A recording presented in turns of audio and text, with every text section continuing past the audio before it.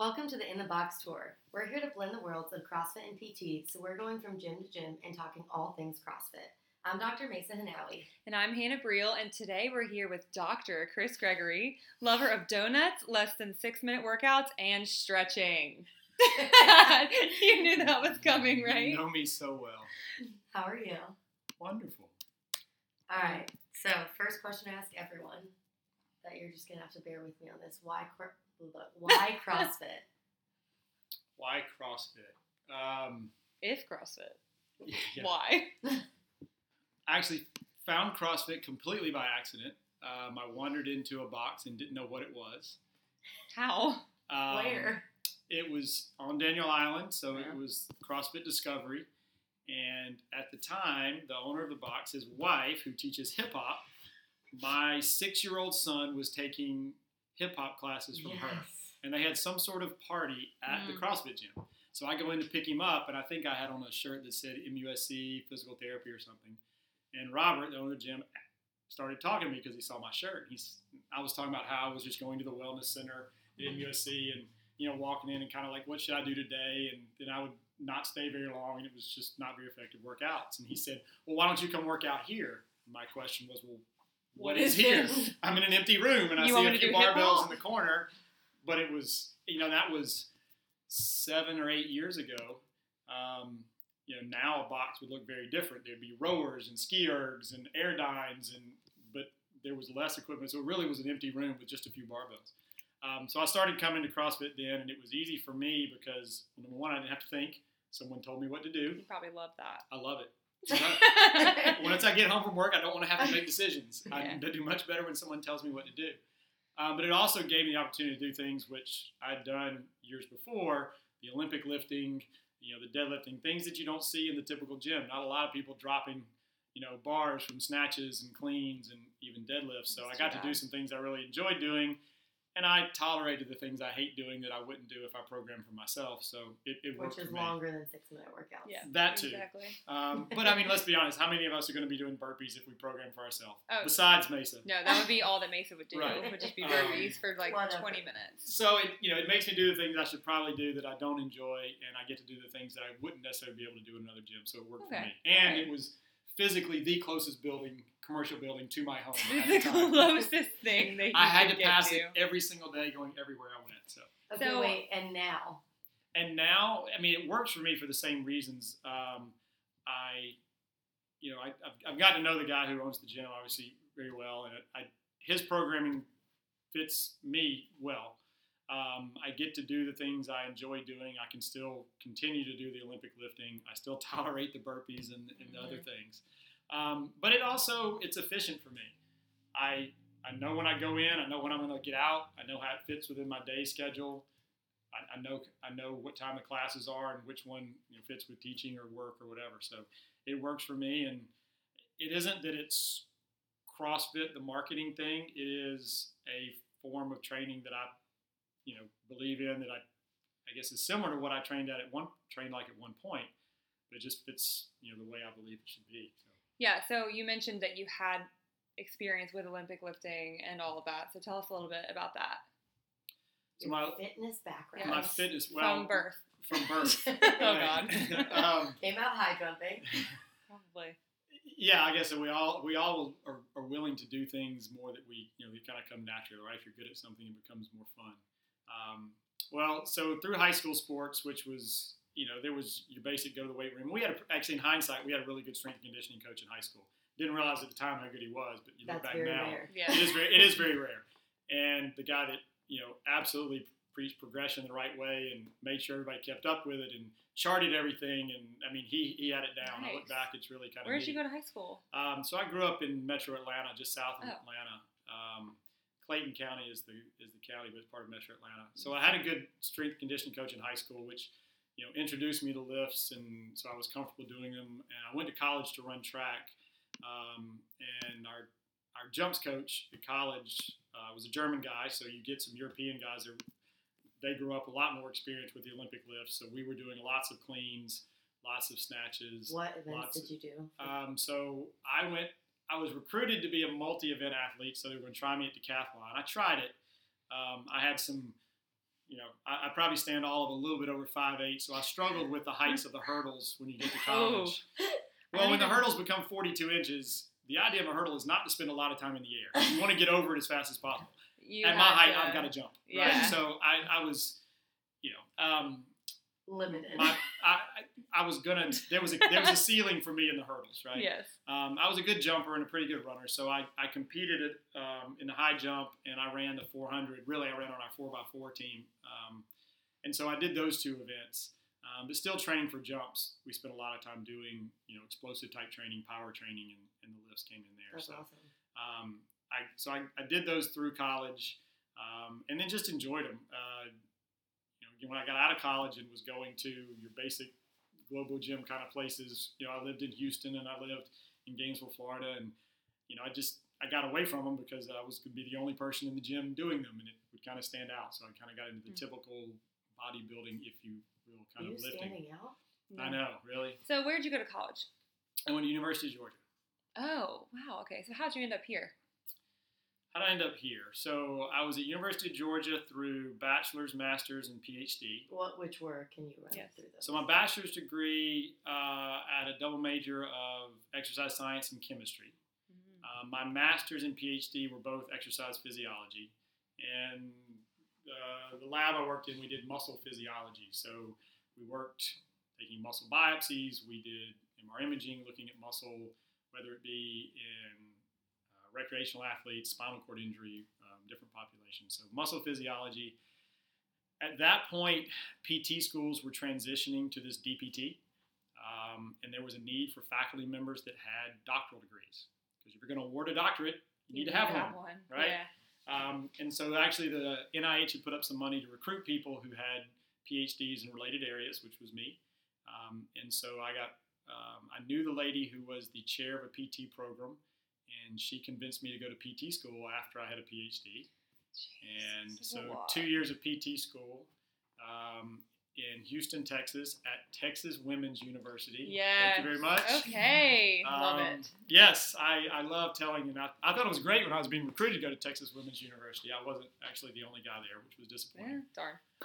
Was that just the name? Which was disappointing. Yeah, I was married. My wife went with me. Okay. All right. It is just a name in a way. Texas Women's University is actually in a town called Denton, Texas.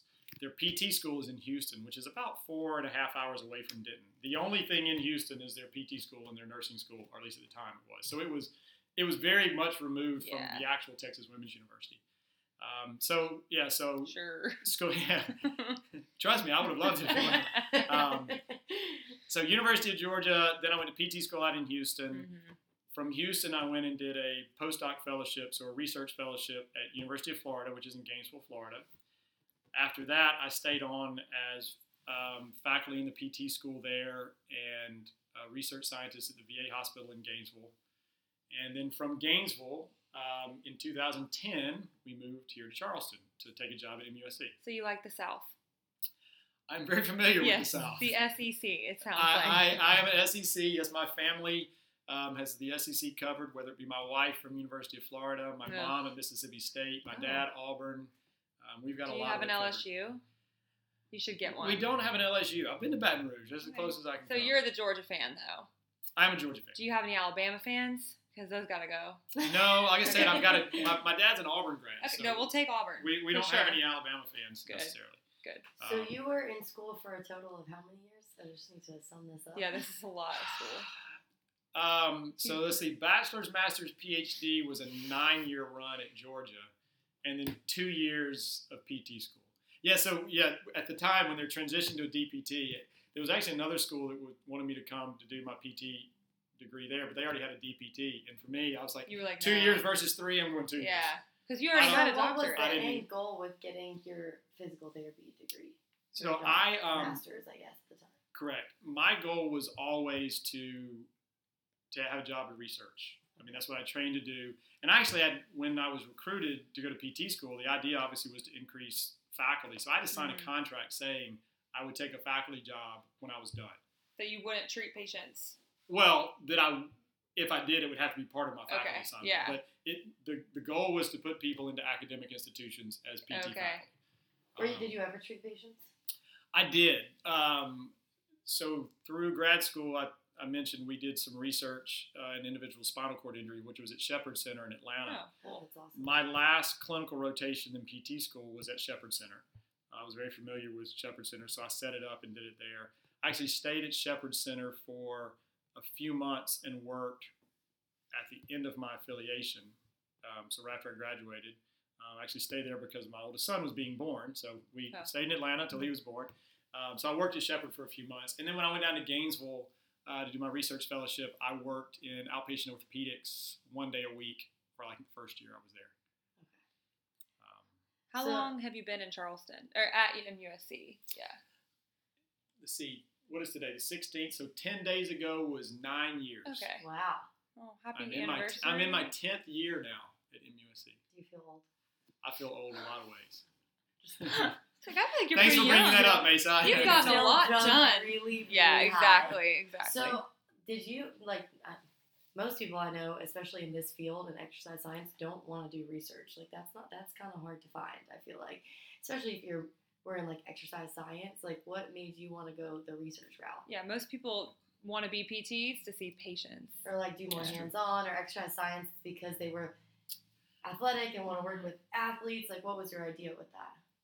I think I got into exercise science as a major, just my background in sports and enjoying that sort of stuff. The guy that taught my exercise physiology course, and it was interesting because there were 3 exercise physiology professors at Georgia. It was just the semester I took happened to be that this guy taught. I really related to his personality and started working in his lab as an undergrad. Enjoyed what he did. I wish I could say it was some sort of intuition and a lot of thought, but I distinctly remember when I was But it about. wasn't at all. It wasn't at all. It's, all the way through, I can just say blind luck that I ended up where I am.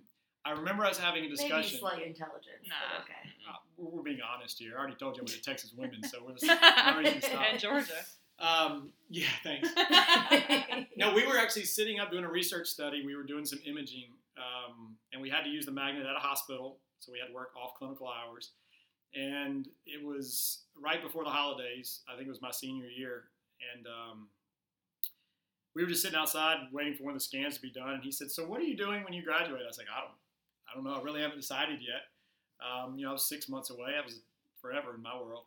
And he said, "Well, you ever thought about grad school?" And of course, you say yes to some extent and act like you're. I've thought about it. Yeah, sure. I mean, I've got to say no as a conversation stopper. And I enjoyed the stuff they were doing in the lab. I mean, the work I was doing. He said, "Well, have you ever considered grad school?" I said yes. And he said, "Well, if you want to do a grad degree here, I have a spot." I didn't know what that meant, but I acted like I did. Yay! Yeah, it sounds oh my awesome. Gosh. And then, a lot of programs, you go right into a PhD. It's just kind of a 5-year deal to get a PhD. We had 2 years for the master's and 3 years for the PhD, so they were separate degrees. I realistically, I knew whatever I was going to do, the graduate degree would be helpful. So I stayed on and did a master's, and when I stayed, I more and more enjoyed what was going on. I actually looked at other places when it was time to do the PhD. I actually looked down at University of Florida. I looked out at Texas. I just decided I liked what was going on, what we were doing at Georgia, so I stayed there. And what do you do now at MUSC? So now at MUSC, my primary appointment is in the Department of Health Sciences and Research. So 90% of my job, I think, is research. What's the other 10? Modalities. The other 10 is teaching and service. For those that don't know, Pretending Chris to Gregory has teach. taught both me and Hannah Brill in PT school his favorite topic, modalities. That's right. And stretching. Yes, stretching We'll is get number there. one. For sure. Yes, I think on paper, so I actually have a joint appointment between the VA and MUSC. So I have grants at the VA, which means I'm a VA employee, VA hospital employee. At MUSC, majority of my job is research. I do a little bit of teaching, so I have a secondary appointment over in the Division of Physical Therapy. What's your topic of research primarily? Primarily, it's stroke recovery. So folks who have had a stroke, most of our research, I use exercise interventions for the most part, originally targeted improving walking. We've now shifted a little bit in looking at how they're still looking at interventions that improve walking, but we're also looking at the effects of exercise on treating depression in folks who've had a stroke. But it's exercise-related studies. That's my background. So. I love it. So, I have so many. You Yeah. just do so much. You just threw us a So lot of how did information. how did you get into the stroke population? Coming from like exercise background and then you kind of switched to the neuro world. How did that happen? So I mentioned back at Georgia, we were doing muscle physiology research. We were looking, so we use spinal cord injury really as an example of disuse, right? This is a dramatic change in activity, right? Someone gets a spinal cord injury, complete injury, below level injury. There's little to no activity. So we studied the cascade of events that go on with atrophy, and we were looking at using, you alluded to modalities, using E-stim as a resistance training approach to increase muscle mass in folks with complete spinal cord injury. So we would take biopsies looking at the cascade of atrophy, treat them with E-stim, getting to muscle hypertrophy. So I had some experience with spinal cord injury. When I moved to Gainesville, I was still doing some spinal cord injury research, some human, some animal models. When I joined the VA, there were a lot of folks there doing stroke-related research. Honestly, the environment in Gainesville was set up to do stroke research, and if you look at the numbers, there's 75 times as many people that have a stroke as a spinal cord injury. A little easier to find subjects. Right, switching to As stroke. simple as that. It was stroke. Spinal cord injury is still a very important topic. It is still important within the VA. So the short answer is there was just a really strong environment in Gainesville for doing stroke-related research. And so you just kept that up when you came to MUSC. I did. We still do a little bit of cord injury research. There's some folks at MUSC that do it, but the majority is stroke. So I have kind of a loaded question for you, but maybe a segue. So I feel like you kind of have this very diverse background when it comes to healthcare. Like you've done athletic training, PT, PhD. You kind of have a lot of different perspectives. That's right. I was an athletic trainer at one point too. You forgot about that, didn't you? You didn't mention that, but I knew that. Yes. That's right. I did. I had that. I had that Your ATC, certificate. right? I had my ATC as well. Yeah. So just having all of those kind of outlooks on treatment, I feel like I would say you're a healthcare provider, even though you do research, still somewhat of a healthcare provider. Like, do you think that changes the way you approach things because you have such a broad background versus like looking at it from kind of one lens? Yes, for sure. And I might even shift that a little bit. I think it allows me to participate in discussions with a variety of healthcare professionals. Debates or discussions? Yeah, wait, you stuttered. Whichever way they go. Okay. What are You know, but a lot of discussing? times, having, as you guys are done with PT schools, you can have discussion with PTs. It's very easy for people to kind of blow you off and go, oh, well, you don't know. You don't have this experience, or you don't have this, or we look at it a certain way. And they're almost like membership cards in a way, right? Mm-hmm. You remember that a lot of places. I'm members in a lot the places, all right? I don't know that I'm an expert at anything, but I've got a little bit of experience. Jack in of a all lot. trades. That's it. Yeah. What's the phrase? Jack of all trades, Master expert, of master none. of none. Yeah. Except the high jump.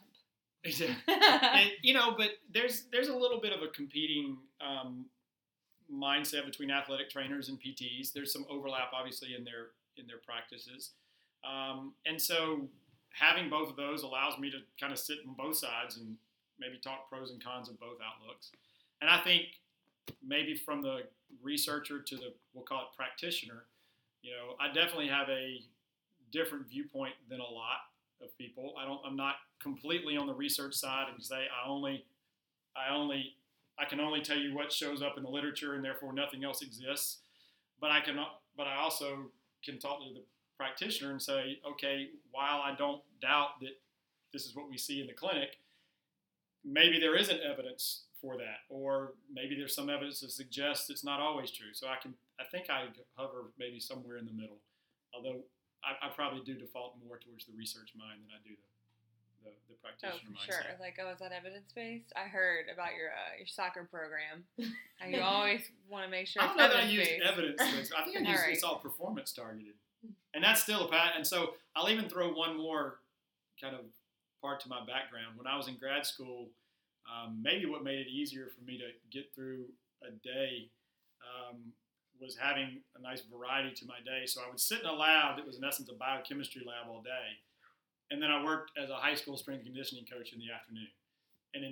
So from a biochemistry lab to a high school weight room is a very different environment. Like so you get a little bit of everything. I So did. You don't get bored. I didn't get bored, and it was an exciting thing to do. I enjoyed it a lot. And so that contributes to whatever it is I want to daily know programs. more about this post-stroke depression research, because I know we talked a little bit, I don't even know, like months ago about it, and y'all were just getting started. So I haven't really heard the update about that. Okay. So the little bit of a background is, and I think if people have gone through and even read on their own, but gone through exercise classes, they'll hear enough about how aerobic exercise has some powerful antidepressant benefits. And that's been established for a while, and they've even worked out some dose dependency of it.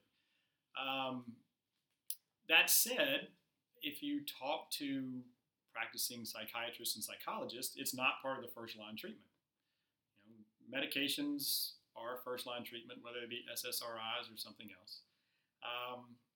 And so from a bigger perspective, I have an interest in making exercise more of a first line treatment. Specific to the stroke population, there's a lot of reasons why these antidepressant medications are not necessarily advantageous. Some of the side effects include some nausea, dizziness, and so people that already have some poor balance and mobility issues, those can become problematic. And they're really just not that effective in a lot of people. So the idea that aerobic exercise can have a powerful antidepressant benefit. Oh, and by the way, there's 700 other benefits Yeah. to that there's too. all these benefits to cardiovascular Like if you function, need which another reason, right, here you go. the cardiovascular function, which by the way, these folks have had a stroke, which is a So cardiovascular they need issue. this aerobic exercise. And if you're using it to improve mobility and fitness and these other Why do you things, think it's not one of the first lines of action? Is that an education thing? Like it's after not a lot all of, it's the not a lot of money in evidence. it. It doesn't sell, right? No, I mean I agree. I mean, let's be honest. If you look at the percentage of the population that really want to exercise, it's low. Mm-hmm. Most people would rather Take a a pill. pill than exercise. I recognize that. I think that's maybe one of the reasons I like CrossFit, because there's a community around it. It gets people to come back more frequently than they would if they just went to a Globo gym. Yeah, and you're just sitting on a bike for 30 minutes. Like, Yeah. No one wants to do They're that. not Now you got to get them in the door first. So Yes. even when you talk to people that come to CrossFit, that's already a little bit of a biased group, For right? sure. And it's interesting. So in the research world, we talk about exercise, using exercise to treat mobility or to treat depression or to treat anxiety or even addiction. And there's this general mindset, and I think if you ask anybody is exposed to popular media in any way, that exercise is good, right? Exercise No one's works. gonna say It's funny, that. right? Nobody's going to say we Everybody shouldn't knows. exercise. Yeah. And we also know we should eat better and sleep more and reduce stress and all those other things that I probably ignore. But that mindset is in the scientific community too. And I sit on grant review panels and they'll get exercise proposals and it's like, well, we know exercise works. And so they immediately kind of it's not that they get discarded because of that, but the comment that comes next, which is a valid point, is, but people won't do it. Now, you could argue people won't take their medication either, but people won't stick to regular exercise programs. Because what we do know about, at least for aerobic exercise and depression, there's a dose dependency. It's got to be reasonably intense exercise and What pretty does that decent mean? duration. Intense exercise. Yeah, so how is it quantified? Sounds Well, pretty scary to me. it does. It's not going to be a stroll on the treadmill. It's not going to be, what is maybe given as general advice for people to go walk some. Just walk some. Just walk a little bit. Go do something, right? It is exercise that's going to be sufficient enough to increase aerobic capacity. So you're talking, at least the studies that have been done that show effectiveness, going to be that 60 to 70% of VO2 max kind of intensity. And they've done, and it's 3 to 5 days a week. So it's specific. What's been done is very specific. They've quantified it in some really unique ways, but it's pretty specific. Yeah, I think that's also kind of a thing we've talked about, is how a lot of PTs kind of miss the ball without ever including like intensity in their treatments. And I think from a healthcare standpoint, we're the most likely healthcare provider to get a patient to buy into an exercise program, because we probably spend the most time with our patients compared to a nurse, a doctor, like we're spending way more time, that they're going to trust us that more than any other healthcare provider. So if we can introduce intensity into that, which I feel like is kind of a newer concept in the PT world. For sure. Yeah, it's funny. I agree with you. The PTs absolutely should be viewed and are viewed, I think, as the exercise expert within Allied Health. I mean, and again, they're going to spend more time with their patients. The idea of intensity is the one thing that plays out in neuro rehab kind of studies, whether they be exercise specifically or some other type of treatment, that intensity is the single variable that tends to continually predict response, right? And so intensity is something you have to introduce. And when we talk about it, and you guys remember the discussions we've had in the past, some people refer to it as high intensity exercise, and I keep trying to reframe that and go, no, it's appropriate intensity exercise, because otherwise it's not going to result in the adaptations you're looking for. Yeah, like what is low intensity? It's like an oxymoron. Yeah. Exactly. It's not intense. That's a good point. That's a great point, right?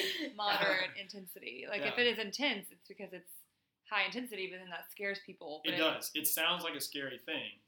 So appropriate intensity exercise is the way to look at it, I think. And I know that there is kind of a stigma around intensity and higher, whatever that means, intensity exercise. But from my standpoint, what I've found is, like, if you challenge a patient, for the most part, if they trust you, they're gonna try those things. I think it just falls on like healthcare providers never telling patients that's what they need to do. And a lot of PTs, I think, are scared to push their patients, especially the neuro population, which ironically is like the people that need it the most. Yeah. Because why did they have a stroke? Most likely because cardiovascular, they didn't exercise. But then we're super afraid, and we're like, well, we're going to get you on the bike for 5 minutes. Right. With no resistance. Because we don't know what to do. It's a great point. Whether it's back at MUSC, we talk about, even with the faculty that teach the neuro content, have really gotten to where they preach the idea of intensity. Oh yeah. And we've talked about it for years. I have to acknowledge, in acute care neuro rehab, trust me, there's so many things going on in the patient's life that they have to deal with, right? We're trying to just get them independent and home and functional, and can they eat and bathe and self-manage. Absolutely, that making sure we get them at 70% of VO2 peak is not really the number one goal. That said, I'm with you that over time we are potentially shortchanging them in terms of their outcomes by not getting the appropriate intensity. So when we talk about our research studies, back to what we're doing, and we're dealing with folks that are at least 6 months post-stroke. When I talk to people working in the lab or students or visiting or tours or whatever, my rationale is, look, whoever you're training, in our case it's someone who's had a stroke or someone who walks into a CrossFit gym, the principles are the same whether they had a stroke 6 months ago or they're trying to make the Olympic team in a few years, right? If you're talking about having someone who walks really slowly, who's had a stroke and they want to walk faster, or someone who runs a 10-200 meters and wants to run under a 10 flat, the idea is, can you move their body mass from point A to point B quicker? Mm-hmm. And so the way you train them, the principles are the same. It's just a different starting point.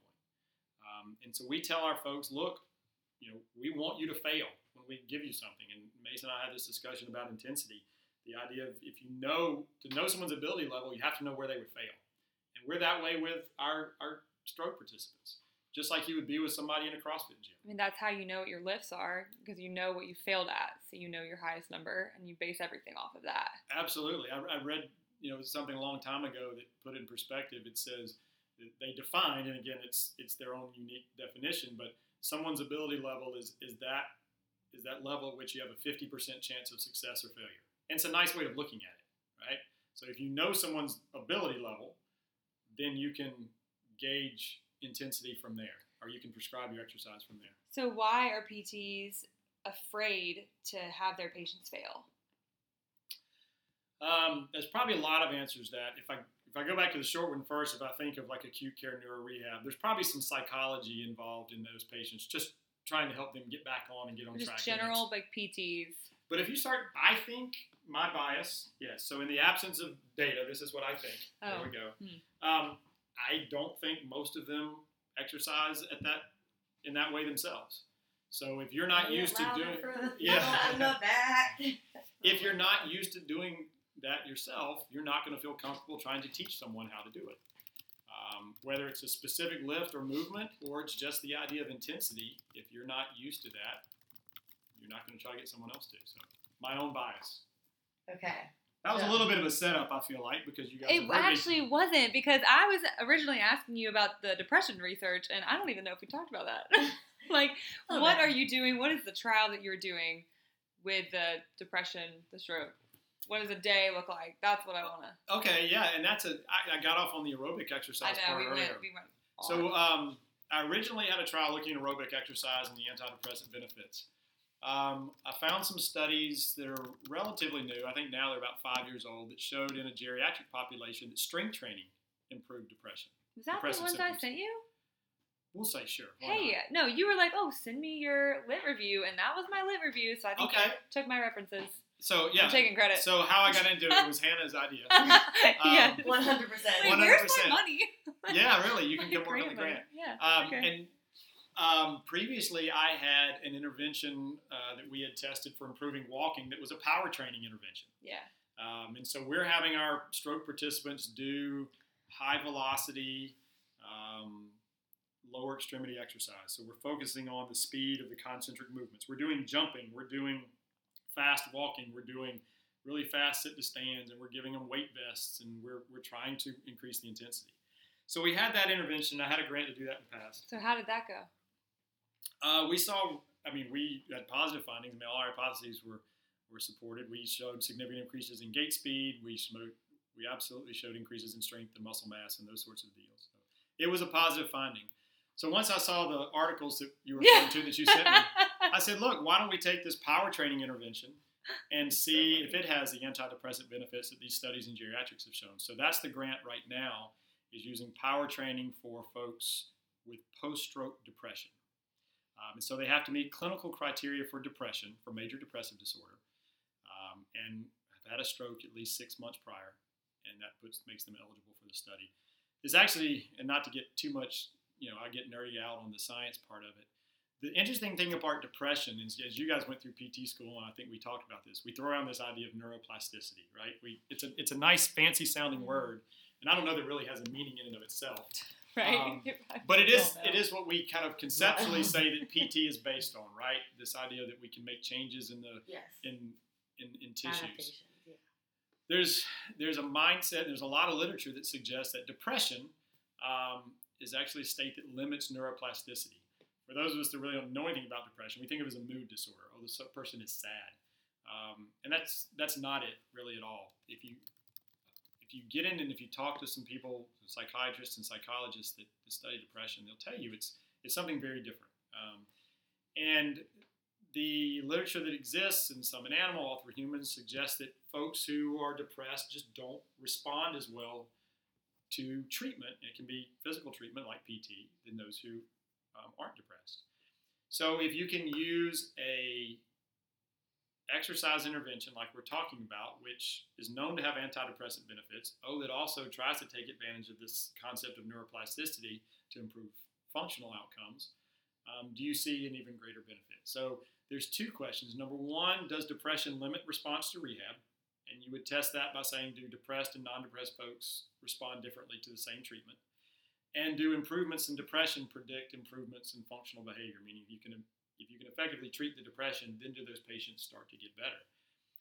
All of that, how does that relevant to PTs? Well, I mentioned I've got this bias towards overall using exercise to come improve outcomes, but in any clinical cohort, whether you're talking about stroke and cord injury, we can all assume, but back pain, knee replacement, there are much higher rates of depression than there are in non-clinical cohorts, or at least otherwise.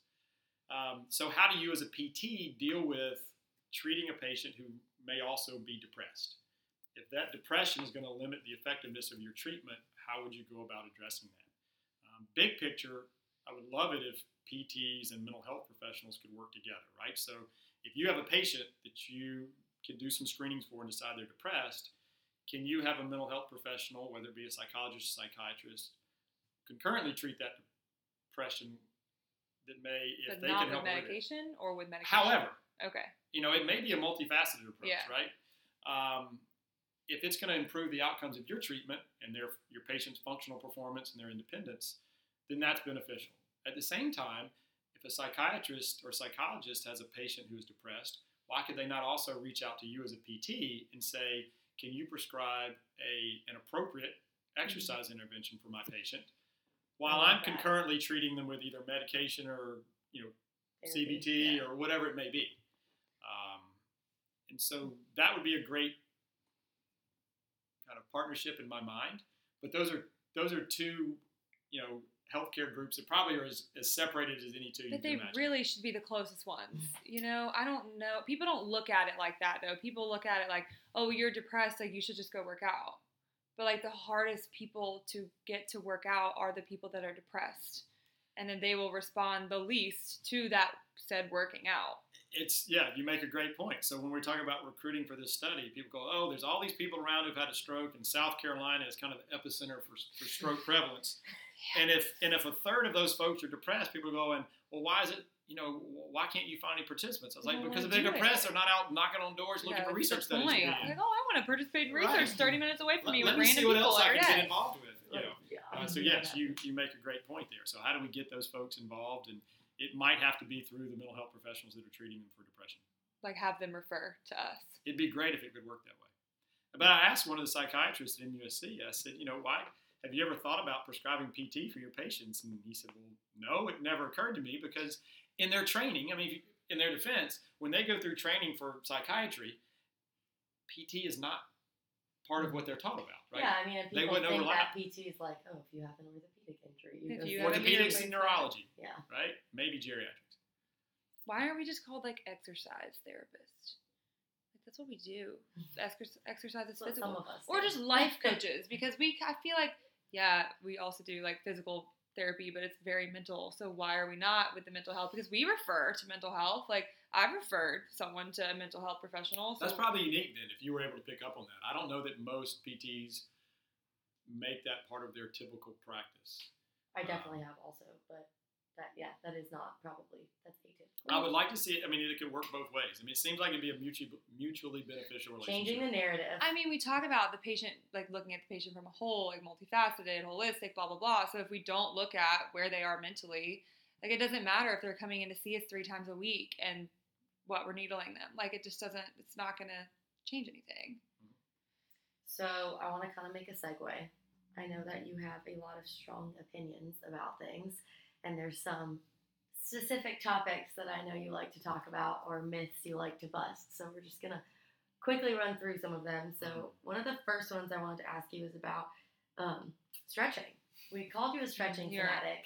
Infamously known for Sarcastically. stretching. So as PTs, what we do is basically we stretch everyone, right? That's our job. I heard this quote today, you can never stretch someone too much. And I just didn't say anything, actually. Part of my soul I died. was pretty proud of myself. I just kind of screamed internally. So Go for it. my favorite lecture to give every year is one that I entitle "Stretching is Bad," and it still bothers other faculty members at MUSC.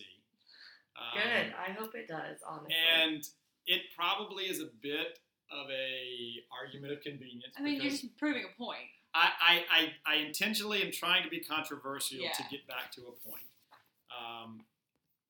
The stretching is bad portion comes from, it's like anything in terms of exercise. Why are we doing what we're doing, right?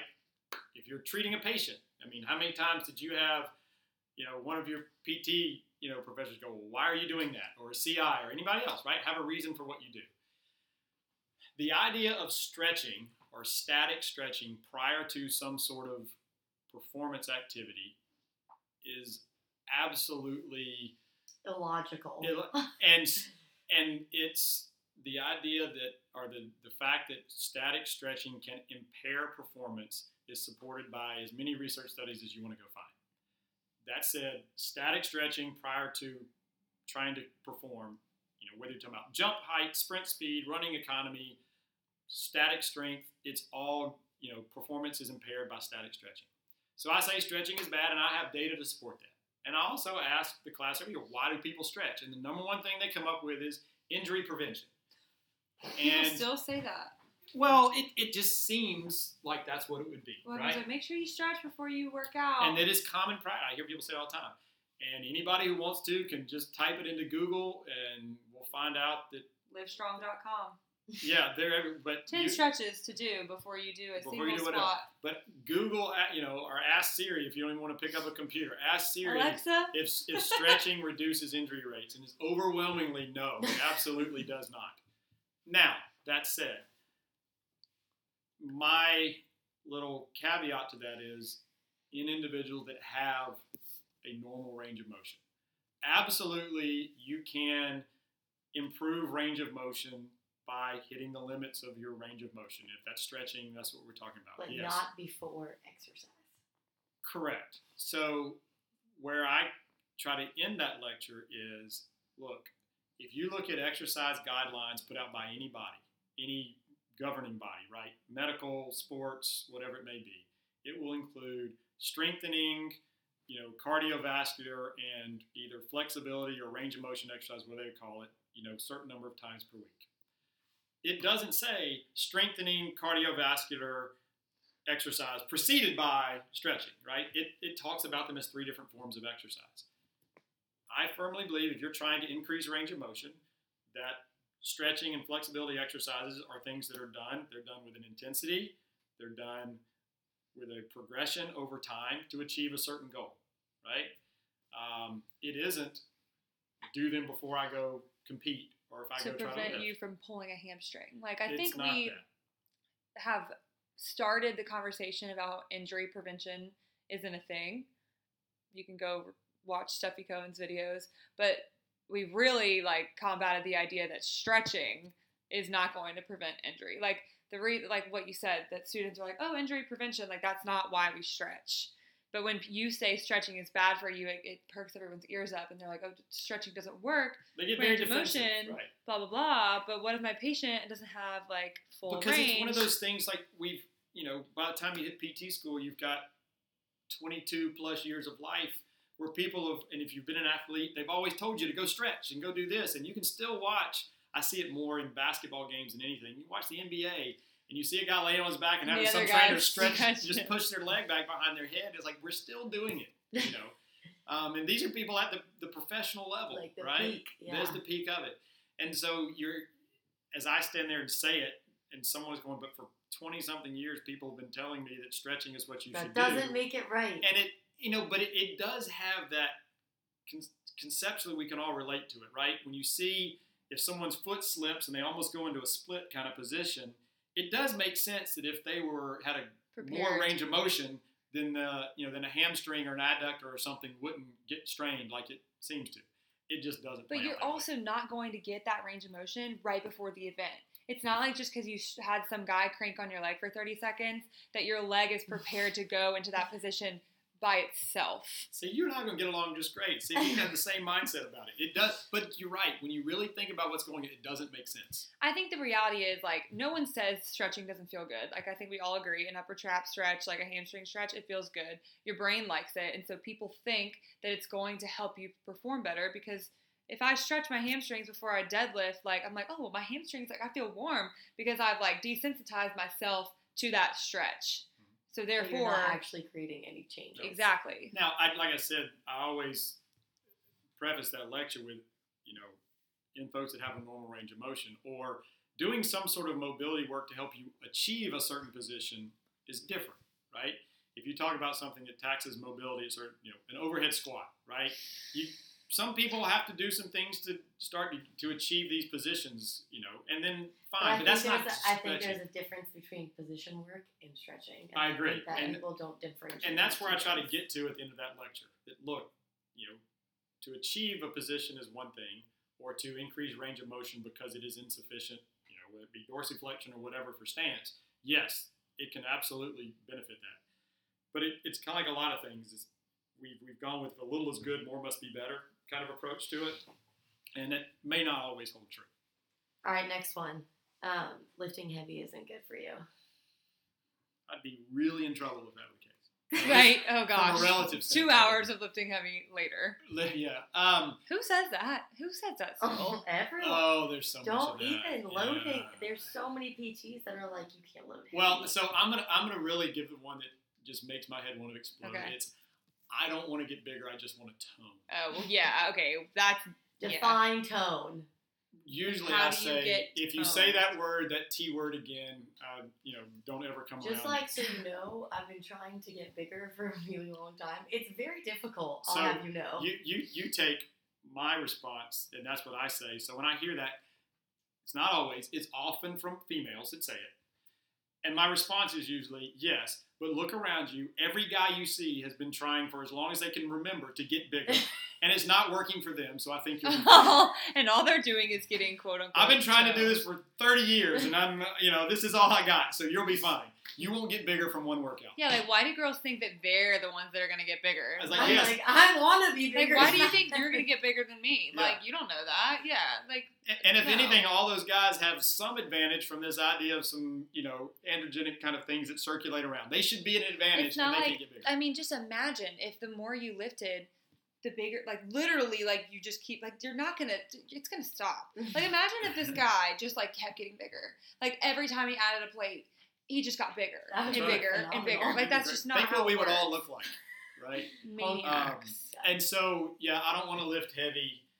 But Whether that it's is like the thing physical therapists do too with their patients is Because they they're don't want to afraid push of them. loading them heavy. It They is. think it's going to injure them. And if you Yeah. do it properly and progressive, like, yeah, I'm not going to throw 250 pounds on my 9-year-old back squat. I mean, unless they can do it. yeah. But like the I'd first work time up she to ever it. back, yeah, I mean, for sure, I'd give her a few warm-ups. I mean, give her a That's at couple weeks, least. and then we'll do it.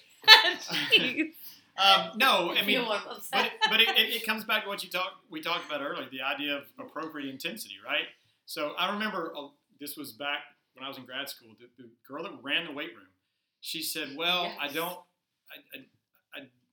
She was talking about bench pressing. She said, "Well, but someone told me that if I put the 45-pound plates on there, that I'll be getting bigger." I was like, "So."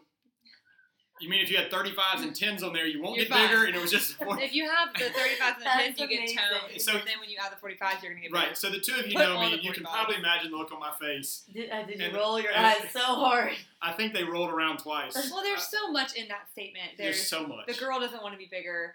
The girl thinks this is The the girl thing that doesn't is go going to mad. get her bigger. It's just so many different things. Yeah, There's so this is yeah, it's like, look, I've been trying. I mean, I've Big had is those. bad, I've had those question mark. 45-pound plates on there for a long time. And trust me, I haven't gotten and any bigger. I'm standing in front of you Is looking like that that. the secret? Because I need to start doing that apparently. I know. Just rolling up the 45. So again, why are you doing what you do? If you want to get stronger, you've got to load, right? And you've got to have enough weight on there for it's difficult. So you can't put a number on that. What's 100 pounds is that heavy or light? People always talk about it. Well, it depends, right? It's Relative. really light for a deadlift, but it's pretty heavy for a bicep curl. Not that I do a lot of bicep Pretty curls. heavy bicep curl. Well, you're not trying to And get I bigger. always- That's why you're not doing bicep I'm trying to curls. tone. Yeah, exactly. Um, Yeah. I always say too, which I don't know how you'll feel about this from an evidence standpoint, but I say most, probably all, but most of what we do is theoretical. Like there's no treatment we do that you can say, I am doing this and it is immediately causing this, besides loading. We do know for fact, like if you load, you will get stronger. Like hypertrophy as a concept is proven. And I think a lot of the therapeutic methods we use, we don't know for fact what it's doing. Like dry needling, mobilizations, even a lot of like exercises, I'm like, we don't know that. But like if you add load, you will get stronger. And I feel like if that's the only thing we know for fact, we should for sure be using that in all of our treatments. But what if people don't think getting stronger is what's going to fix it? Because what if people think that's not the problem, is weakness, which we know is mostly the problem. You 100% correct. We can address weakness. We know how to make people stronger, and we know how to improve cardiovascular fitness, aerobic capacity, Mhm. however you want to refer that, right? We can train the heart, cardiac muscle. We can train skeletal muscle. We know how to make those muscles function better. Yes. It is less established how these other treatments, what they're doing, and what effects they have. It is interesting to me. Back we were talking about the idea of the power training and the intensity. I remember talking to the guy who's my boss 10 years ago when I was developing this power training thing. I said, look, if I went to an ACSM, which is American College of Sports Medicine, if I went to a sports medicine conference and said, hey, if you do high velocity, high intensity, which intensity in our case is load, resistive exercise, you can make folks stronger, you can increase lower extremity power, and you can increase performance, which for us is walking. And if I said that at a sports medicine conference, they'd go, thanks, buddy, we've known that for 40 Yeah, years. like your point. But if you take it and go to a PT conference and go to neuro rehab, Oh my God! it's innovative and it's cutting edge, and it's a very different mindset, because not even that long ago, there was this mindset that in neuro rehab, that anything of intensity would increase spasticity. Oh, And yeah. spasticity is the all bad, The evil. we've got to stay away from, right? So they didn't do anything high intensity for fear that it increased spasticity. Which, for listeners, that was sarcastic. Spasticity isn't right. the evil. Sorry. Yeah. Some people don't know. No, that's a great point. I didn't know until maybe 6 months ago. But And we now know that that's not the case. we know that it's Yeah. not true. And my point was there was supposedly a rationale for avoiding high intensity. Now, that said, once those kind of things are established, it's really hard to break away from them, right? Even when the research is starting to show that this doesn't happen, it takes a while for those things to really permeate through clinical practice, right? So that was a battle that was being fought, at least in the neuro side. The loading side, I still come back to, I think it's because of a lack of comfort and lack of familiarity from the person who's, doing the treatments. So if they're not comfortable lifting and loading, then they're not going to, prescribe a lot. And, I would even take that to CrossFit gyms. You guys travel around, when you go to a CrossFit gym, the programming in a gym takes on the personality of the owner, the person doing the programming, right? You'll go to some that are very barbell centric, right? You'll go to some that are very body weight centric and rarely do barbells because they're owned by people who are triathletes and cyclists, and they've got a very different mindset for programming.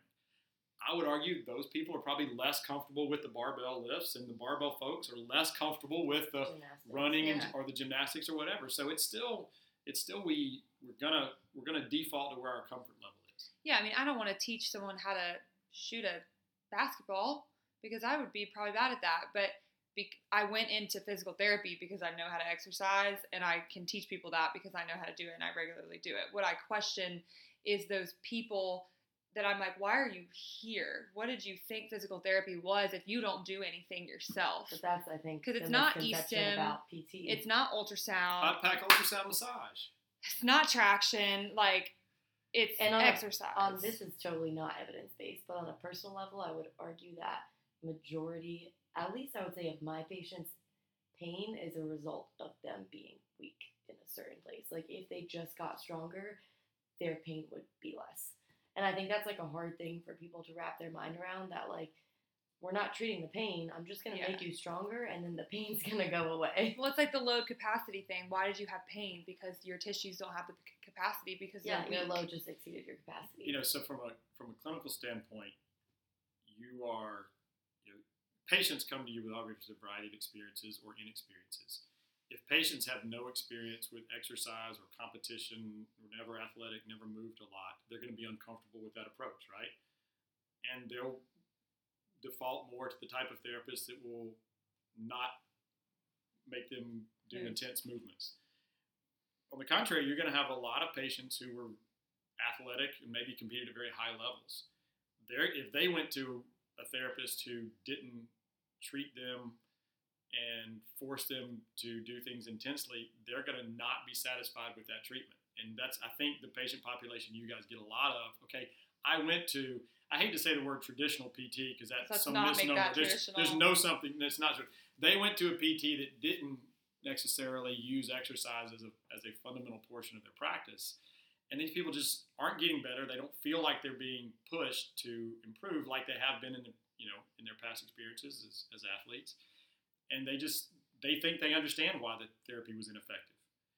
And so they are seeking out someone who will train them, treat them, and help them get better like people have in the past when they were competing at a high level. Well, and they want to get back to exercise, not the people that have never exercised who we are just introducing exercise. Yes, so they want to get back to exercising like they were. They also have a history of exercise helping them get better and recover from injuries. So they know what they're seeking out, and they're not getting it. And so that's, as a PT, you'll have this huge range of patient experiences. Before we do Spitfire, so as a, person, professor, researcher, healthcare provider, what would donut eater. Donut eater, lover of 6-minute workouts, and stretching fanatic. What is your biggest strength? My biggest strength, what are we talking about? Not your highest lift. Like your lift. biggest strength as a human. And then we can go into the Wow. lift. That's deep. I know, right? It took a turn. See, I was hoping to default to either donuts or not stretching. I don't. That sounds very shallow. Let's go as a healthcare provider. Yeah. I feel like you can, in your professional world. Maybe where I have gotten the most benefit and think it has helped me professionally is I tend to question everything. Really, I would never know that. Skeptical. It's funny that Yeah, you. a healthy amount of skepticism is maybe. All right, and what is your weakness? Wow, that's gonna be a long list. Not the donuts and stretching thing again. Just one. My biggest weakness. I'm not necessarily as politically correct as I should be in maybe groups and discussions. It's why we love you. Thank you very much. Yes, the like-mindedness. No, I mean, if you look back, the guy who when I told the story of getting to grad school, he absolutely said what was on his mind, and if you didn't like it, that's okay. He wasn't offended. I'm not offended. I tend to migrate to those personalities. I probably adopted some of those. Yeah, That makes it sound exactly. like it's not my fault. But I also recognize that I need to be better at being more open-minded to someone with different opinions. I could They can still be wrong. I'll just be definitely open-minded to just it. open it for like 5 seconds and then close Right. it. I'll Right. act like I am. Oh, one more question. What are you passionate about? Well, I've got 2 sons, so my family for sure. How old are your sons? Oh, my sons are 15 and 12. What an age. And they are athletes. Yeah, I will oh, tell I'm you. sure. I've coached them. They're yeah. So my training goals right now are just Beat my son. Trying to continue to beat my God, sons. what a and what they sad do. thing They to have look a very forward to. competitive Oh my relationship. gosh. It's Um, hilarious. And my days are short-lived in doing that. But it's fun to watch them do this sort of stuff. And they've gotten into doing some of the CrossFit, activities and come to CrossFit gyms, and they love the movements and that sort of thing. So We talked about this like in every one, but like the generation that is like your kids and younger, they're gonna be freak athletes. Like if we started CrossFit when we were When 12, I was 12, like I mean, I I was had out there hope. doing kipping pull-ups. I'm like, wow. Like I hope to think if I started at 12, I'd be better. maybe not. But like you never really know. But no, but it's that thing you hadn't seen it, right? Kids Yeah. are just naturally curious. They want to try something. If I they see know. somebody do something cool, well, and I'm they gonna try it. they're not embarrassed, and they're like, well, I'm gonna try Their that. Like, joints are still perfect. Yeah, but it's like our okay, joints are fine. I mean, not that I necessarily could have done one, but I never saw anybody do a bring muscle up when I was Yeah. 14 years old. Yeah. And then he's And 15 when you're now. a kid, you mimic. Yeah. Exactly, he mimicked it. He Like, walked I in a wanna gym. try that. He It's walked like in a gym and monkey tried it, bars. and he did it. I was like, you have no clue how many people hate you right now. No. Yeah, Drew can do a muscle up. It's impressive. I mean, it's like it's just all the rest of us just are envious. It's as- just as like the our way goal kids for move. the year. Yeah. Okay, Alright, so Spitfire, we have family some fast feud. questions. So here we go. All First right. thing that comes to your mind. Favorite breakfast. Donuts. Favorite donut. Oh, glazed and Krispy Kreme. Favorite workout. Linda. Which is. It's the. I think that's Ew, what it's that's a called. horrible Okay, wait, what is workout. it? It's actually 10 down to 1 of 1.5 body weight deadlift, body weight bench press, Oh. and 3/4 body weight. Squat Clean. Oh my It's gosh. horrible. Okay, It's least crazy. favorite workout. That. At least anything with running. Okay. Favorite movement. Probably a snatch. Squat or power. Well, I'm talking about squat, full Okay, snatch, just okay. for load. Least favorite movement. I think you already kind of said it. Burpee, rowing, wall ball. Cardio. Okay, got it. Hashtag cardio. What's your favorite song or music to work out to? I still like 90s rock music. Band. What band? It could be AC/DC. Okay. Get High it. jump record. 6'8". You're talking about me? Yes. Yeah. Yes. My highest jump was 6'8". Now Wow. that's flop. That's not a box jump for you people listening. That's over a bar and under the mat. That's ridiculous. I know. I'm trying to picture it. Yeah, but see that it sounds great, but when you got to the What is that in collegiate level, inches? in inches, I guess that's 12. 80 inches, right? 6 feet is 72 inches. Yeah. We'll say. What But do you understand that's not a very good high jump for a collegiate high jumper. Yeah, but you're also. You're not a collegiate high 5'8". jumper I right now. was. Oh, well, not right. Oh, wait, that was okay. That was back then. Okay, what So about you're now? What are you hitting nowadays? Well, I don't high jump much. I don't have mats. What can you box jump right now? Yeah. A few weeks ago, I still did a 55-inch box jump. Casual. Okay, first. You have to stand Okay. still to do it. No running up for box jumps. Yeah, That's no, cheating. for sure. first CrossFit workout? Do you remember it? I do. It wasn't a named one, and it was a humbling experience. It had the dumbbell burpee kind of deals where you came down on the dumbbells And and had to press them. Doubles presses? Yeah. like man makers. Man maybe? makers. Yeah. And Oh, man Robert makers. loves man makers. It had man makers and a 400-meter run, and there was a lady that did it with me who still comes to the CrossFit gym. We're good friends. She's the same age. She's very, very thin and very fit. And I remember thinking, okay, I've got to work out with this, 40-ish-year-old woman who doesn't look very strong, and And she just demolished me in the workout. That's the best. There's so many times that I get humbled, but that is still the story I tell, and we're still good That's friends to this amazing. day that she humbled So me. I'll go ahead and count that as your embarrassing moment in the gym. Oh, I wasn't embarrassed. It was just that happens on a regular basis. My embarrassing moment at gym is I got lapped in a 3-round workout one time. In a 3-rounder? What was the workout? Oh, it was something nasty, and I think there's a name, but it was either 4 or 800-meter run and 30 either squat cleans or 30 thrusters Oh, that each sounds round. so fun. Yeah, that sounds awful. And yes, and in fairness to me, I came in second place, Oh. but I got lapped by someone in a 3-round workout. Dang. Okay. All right, so I have a couple serious questions to end on, and then we'll Oh, be done. okay. I have to put our plug in. What is your opinion of how PTs and CrossFit can kind of blend the worlds? Just the idea that, I think CrossFit gets labeled as a thing. CrossFit is exercise, right? And it's all different types of exercise. And if we can accept that exercise is good, again, I think that's something we all would generally agree on, that if healthcare providers, and that includes PTs, would recognize the advantage of regular structured exercise from people who know what they're doing, I think it can improve their practice area. At the same time, there are injuries that happen in life, right? It has nothing to do with CrossFit. It's just things happen.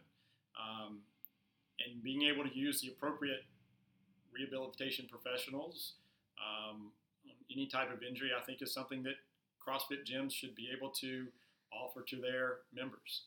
And so I think if the two accept the benefits and limitations of each, they can work well together. All right, lastly, if you had to give one piece of advice to like an up-and-coming PT healthcare provider in general, what would you tell them?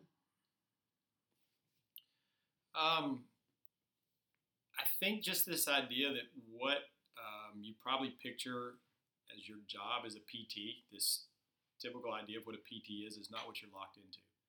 You can make your profession anything you want, and your job, your day can involve different aspects, whether it be treating specifically athletes, or treating neuro, or doing a cash-based PT, or working in a traditional PT. We're doing it all. Or doing in it the all. same day. You're not locked into just this stereotype of what PT has always been. I love So that. explore the other options. When I was like kind of down about being a PT, and I realized that is when I was like excited to be a PT again.